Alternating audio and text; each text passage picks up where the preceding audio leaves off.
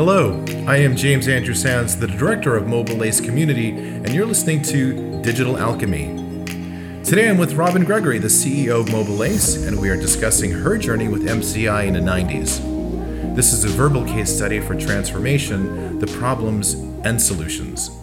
Hello, Robin. Why don't we start with you telling me about your involvement with the executive level throughout your business life? All right, James. Well, my business life has taken me to the C-suite ever since my international real estate days, which started in my early 30s, when I had the good fortune to experience early on the Enron and WorldCom debacles personally. Before that time, though, I cut my teeth in business by building a contracting company in the construction space, covering Cape Cod to Boston. And there my connections were with business owners or corporate representatives or government officials. When I moved into real estate, I started to concentrate on portfolio diversification for high net worth clients on Cape Cod and buying Cape Cod and the island's real estate. It was a very appreciative market then. That's when I started to understand C-level individuals because some of my clients were CEOs, CIOs, CTOs, like Steve Dodge, who dominated the cable TV market in the late 80s, or the Doles, who obviously built the Dole Pineapple Company over decades, and, many other Cape Cod residents or investors that became clients. However, it really wasn't until my international business where I worked for the C-suite directly, inside their corporate structure, or within their corporate structure as a consultant. That's when I got a real taste and understanding for that level of responsibility. How did you get involved in international real estate? Well, because Cape Cod never diversified its economy, and my parents brought me from New York, the international melting pot of the world, to the Cape at 11, I learned to diversify my personality. I'll give you some context.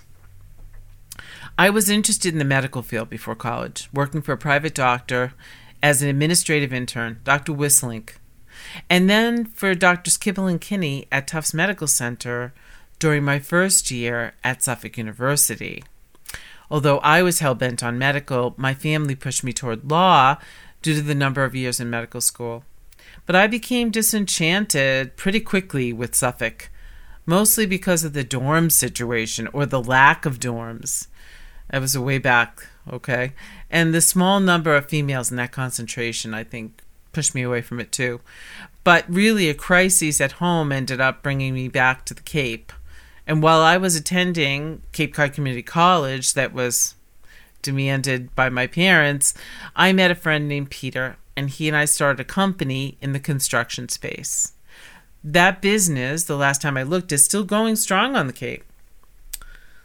So before stepping out on my own, James, in real estate to diversify portfolios and then internationally, I really was no stranger to the game because it was my responsibility to build the clientele and negotiate the contracts for the construction company.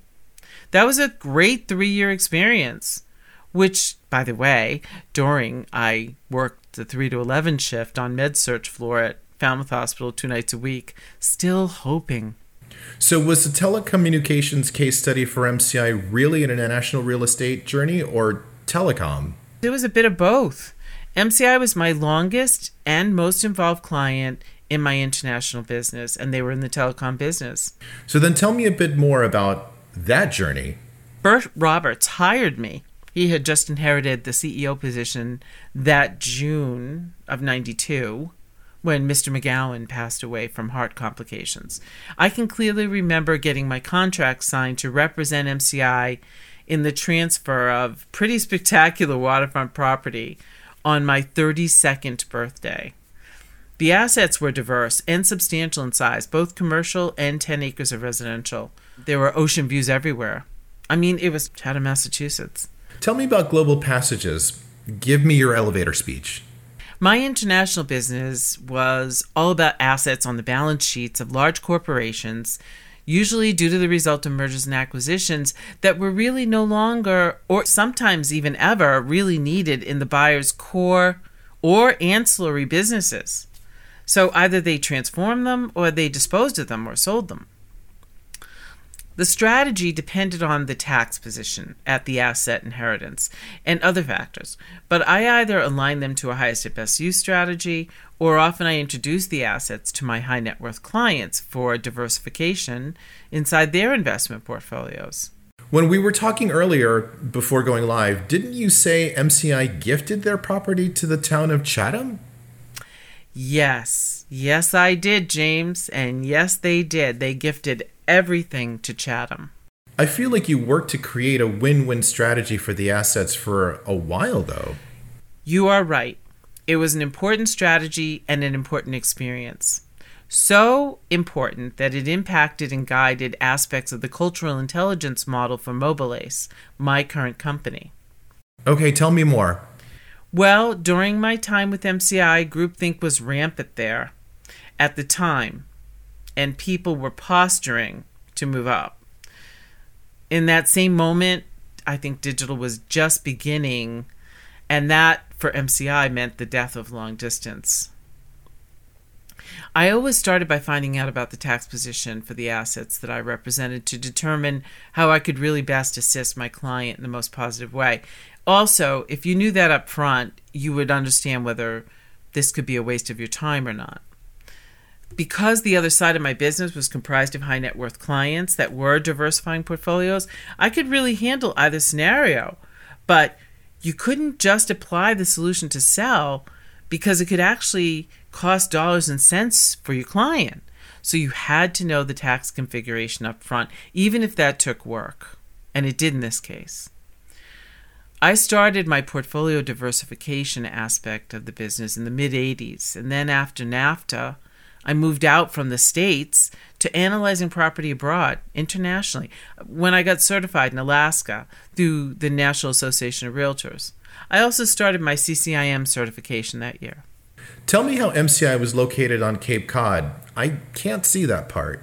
That makes sense to me. I'll start the story by saying, at the time, my business was 2 years young when I had lunch with a scientist friend from Woods Hole Oceanographic. Her name was Liz Miller.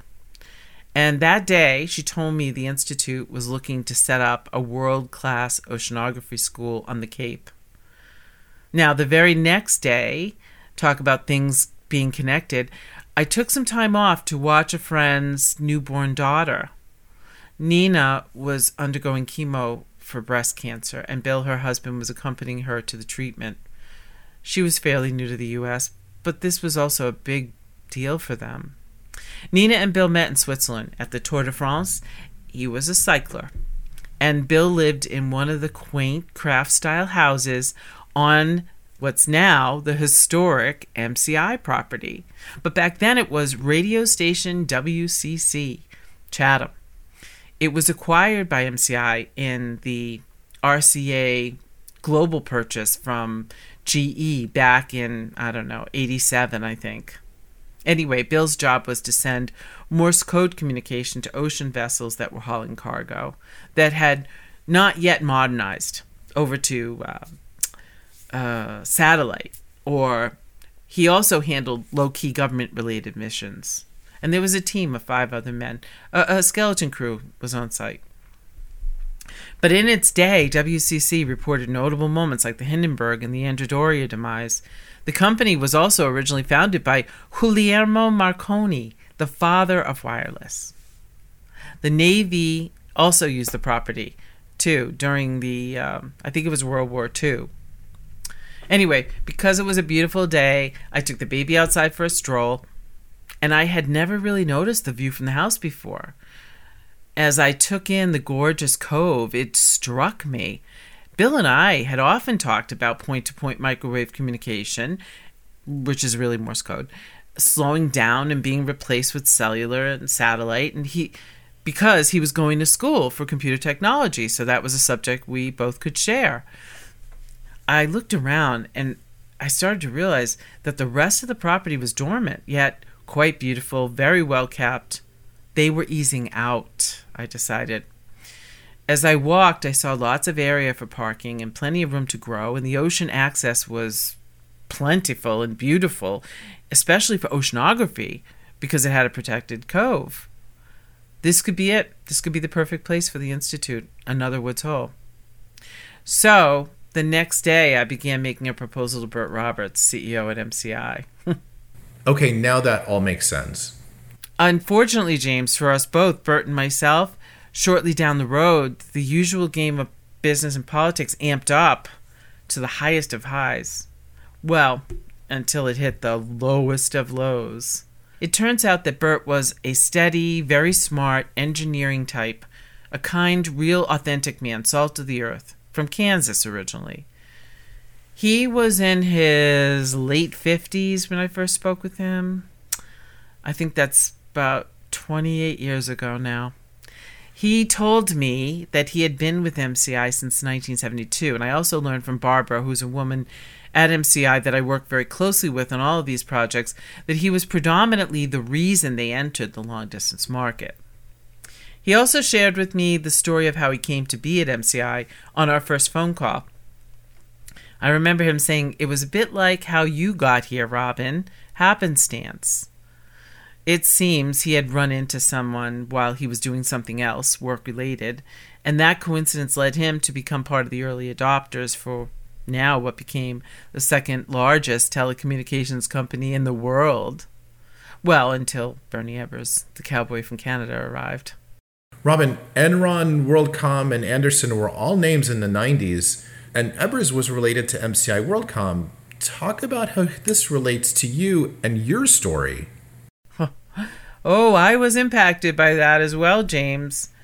But before the hit, earlier that decade, when I was talking about WHOI or Woods Hole, MCI was entertaining my proposals for school usage on that site by the Institute and by Suffolk University as an online annex similar to Northeastern's new online school. As well, a famous Boston architectural firm that used tax credits to bring historic properties back to life was also interested in the property, which made it perfect. And though the politics of Cape Cod Commission always made things difficult, and the circumstances for MCI with mergers on the table, both of these created a really bumpy road, making everything much longer to expedite. I really persevered because I knew firsthand that if Cape Cod didn't somehow diversify their economy, they could lose their base to care for the elderly or the retired. And also my client really needed to get these almost liability assets off their corporate books. So, in the middle of progress for a multi-option disposal, a failed BT merger, BT being British Telecom, actually left MCI totally vulnerable. And in swooped WorldCom, like a white knight. And their $30 million stock bid was impressive, and it beat GTE's $28 million. And Ebbers took over the position of Bert Roberts in the blink of an eye. There's a huge story in between, but relative to my case study, this transformation involved misunderstood mental models and resistance to mindset shift away from embedded cultural values that supported any decision that a leader would make versus the right decisions to change antiquated processes to help institute change that was needed, which is still typical for digital transformations today. Can you explain that in further detail, Robin? Like, how does that relate to software and digital transformation? Yes. Everything I could tell you about the failed transformation for MCI connects back to its root cause of having weak and undefined cultural beliefs and processes in place that supported them, along with the wrong nature or character getting into the wrong leadership position. And, today I can say there's almost always enough corporate money to budget change. And most great leaders don't disregard the sentiment of investors or innovative people on their staff. But the leader of MCI, Bernie Ebbers, did. And good, strong legacy leaders like Bert Roberts, they don't allow poor, undefined core values to be the stuff that kicks their companies off the S&P and into bankruptcy. But the Times and Bernie Ebbers were a perfect storm. And, they said he was a bean counter who resorted to policing toilet paper in the end, instead of governing this leading company that had actually broken the monopoly of AT&T. And in the telecom space, and consistently innovated with edge technology. It's unbelievable. So I can see what you learned, how you were entangled, and how it ended up. Me, well, I had wrapped up many of my high net worth clients who I had earned the trust of by being a fiduciary to them since the early 1980s. And the interest of the architectural firm, more savvy than I at the time, slipped away during the mergers and acquisition activity. Thankfully, I put the property on the historic register, and I'm proud of that because it was an important preservation of our American history with wireless. Who knows what might have happened if not on the register? Still, in the dead of the night, Ebbers told no one, internally or externally, and then he gifted everything to the town of Chatham. Somehow, after 2 years of conversation, all of a sudden, gifting was the better tax position than liquidation. Now, in case you don't recall, Bernie Ebbers went to jail on multiple counts of fraud, financial and accounting fraud. He was released in December of 2019 because he was ill, and then at 78, he passed away in February of 2020. Wow, that's quite a story. Well, it doesn't end there, James, because the company whose stock in 2000 was $64 a share and handled all long distance for Citicorp and landed an $856 million contract with the FAA. I think that was 2002. Yeah, because the same year they were selling on the penny stock market. I personally had collected enough capital in 99 due to breach of contract to respectfully pay my small staff, my debt, and close my doors. Ironically, it was my 40th birthday when I quietly walked away to start a new life. And in 2002, when they did indict Bernie, I was firmly planted in Connecticut, studying for my Series 7 license and diversifying my personality yet again. My old clients, initially sure I had known all along of Ebbers' plans, emailed me to see how I was doing, but it was a little bit too late. So, James, from a case study perspective relative to transformations, like the affiliates or people that were damaged by Arthur Andersen's demise from the Enron fraudulent missteps, for me, the MCI WorldCom transparency, like I said, came too little and too late. During transformations, lots of people get hurt unknowingly by routine behavior that is not transparent and doesn't make holistic decisions or consider the change from the long-term view. This is a big problem, even when things are not being done illegally, like they were with MCI and Bernie Ebbers.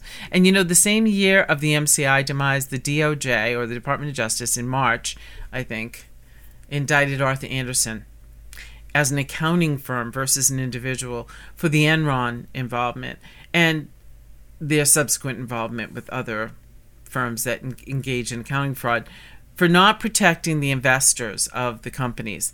I closed my investment business, but here is where my case study got real legs. John Bloomberg, who was a past partner with Andersen because of his experiences in business, wrote the book Return on Integrity. I read it and could totally relate. I was doing digital transformations then when I read it, taking waterfall over into agile. And after some small sample set success, I knew he was right. And I modeled our business mental model module at Mobile Ace and the organic cultural shift sessions from my experiences blended with John's similar views, creating a guide for how to move out of institutional thinking and into ethical innovation. I came up with the innovation platform because I needed to build relative yet creative solutions, allow them corporations to think about expediting on cultural intelligence in a very new way with the solution that was based on validated experiences. Tell me about John. John talks about the issue not being about leadership development, but more about how to develop the values in your own culture. And you know, James, that I agree with him. I use parts of his belief, along with our mobile ace philosophy, sacred geometry, and my past experience, to come up with that special sauce. Why do you think you and John have similar views? I mean, but you're totally different people. I don't know. Perhaps it was both of us seeing up close and personal the drama and pain that huge successful companies such as Arthur Andersen and MCI deliver to individuals and communities impacted by the sudden loss of business or income or community standing, for mistakes that were made due to wrong mindset and for the damaging behavior of leaders that seemed well-intentioned but was really wrong. Perhaps it helped us both to understand real risk and to think more about successful ways of getting things done, mitigating corporate challenges, but not destroying humanity. Not sure. So what is the successful way to get things done that you're talking about? ROI, John says, is about cultural integrity. It's a strategy that costs little to institute but can save you millions, and I agree. It does require, though, a big commitment and a shift in thinking about what business school teaches grad students as being just soft skills. We created a psychologically safe framework, flexible enough to innovate, yet at the same time transformational for digital, that can dynamically shift with change that will inevitably come, yet be in the now and be relevant.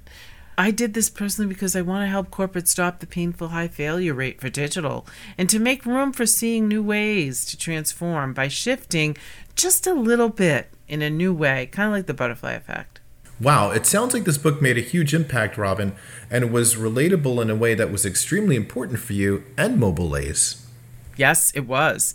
One of my favorite quotes from his book is about mishandling the truth. He says, "Truth doesn't change, but it changes circumstances, which end up as results and later on deemed as someone's fault." But I'd like to add, or someone's courage to move things in a holistic and powerfully coherent way. You know, values should not be measured, he says, and so traditionally, right, they must not be worth anything or be matters of less importance, because we all know that unless you can measure it, it doesn't matter. We've both heard that before. Well, okay, let's walk through together several topics that shed light and understanding for some important ingredients that are required for when you build a corporate value structure differently than the way we've done it before. You know, culture doesn't really require changing your core mission or your vision, James. It's just kind of like our ability to see how others come into our company with their own culture already in place. We actually built an exercise for that, where we define how this impacts systemic good judgment. It takes a whole module to learn, but in summary, after we understand more clearly the basics around decentralized decision-making and how our ability to gain coherence and connect into the basis for future innovation using simple language with simple how-to steps and modeling, we see how you can move large entities with small shifts. But how will you apply these capabilities in business? This is a very different approach for a case study, no? Not really, James. It just discusses more how to avoid the findings of the case study. Yeah, I guess it is a different approach, with validated findings rather than talk about how they were wrong. I think the C-level and the decision makers already know how issues with transparency, intrinsic motivation, and psychological safety already apply. So my feelings are, why rehash this? It's hard to talk about change, too, with concrete terms that don't end up pointing the finger at just one group or person. So to be concrete about the problem and the solution I just outlined, for now, I would say it's more about why we look in our rearview mirror. It's a problem due to cultural conditioning that, when unchecked, can actually be the driver for demise. Well, it looks like this journey with MCI showed you key points around how culture can make or break you. Yes, and at an early age. which allowed me to really understand and appreciate Deming, who said, "Culture eats strategy for breakfast." And how true was that? I've used that knowledge in many situations after MCI. I rolled it into our digital platform solution in a positive way. So organic transformation has the ability to breathe, but is structured and can consistently innovate. Well, I have to tell you, we're out of time, Robin, but this was an interesting story. I would love to continue talking about this and other journeys, maybe a return session? Sure, would love to. I'm James Andrew Sands, and you've been listening to Digital Alchemy with Robin Gregory, the CEO of Mobile Ace. Today, it was about her journey with MCI in the 90s, a verbal case study for transformation, the problems and solutions. Thanks for listening.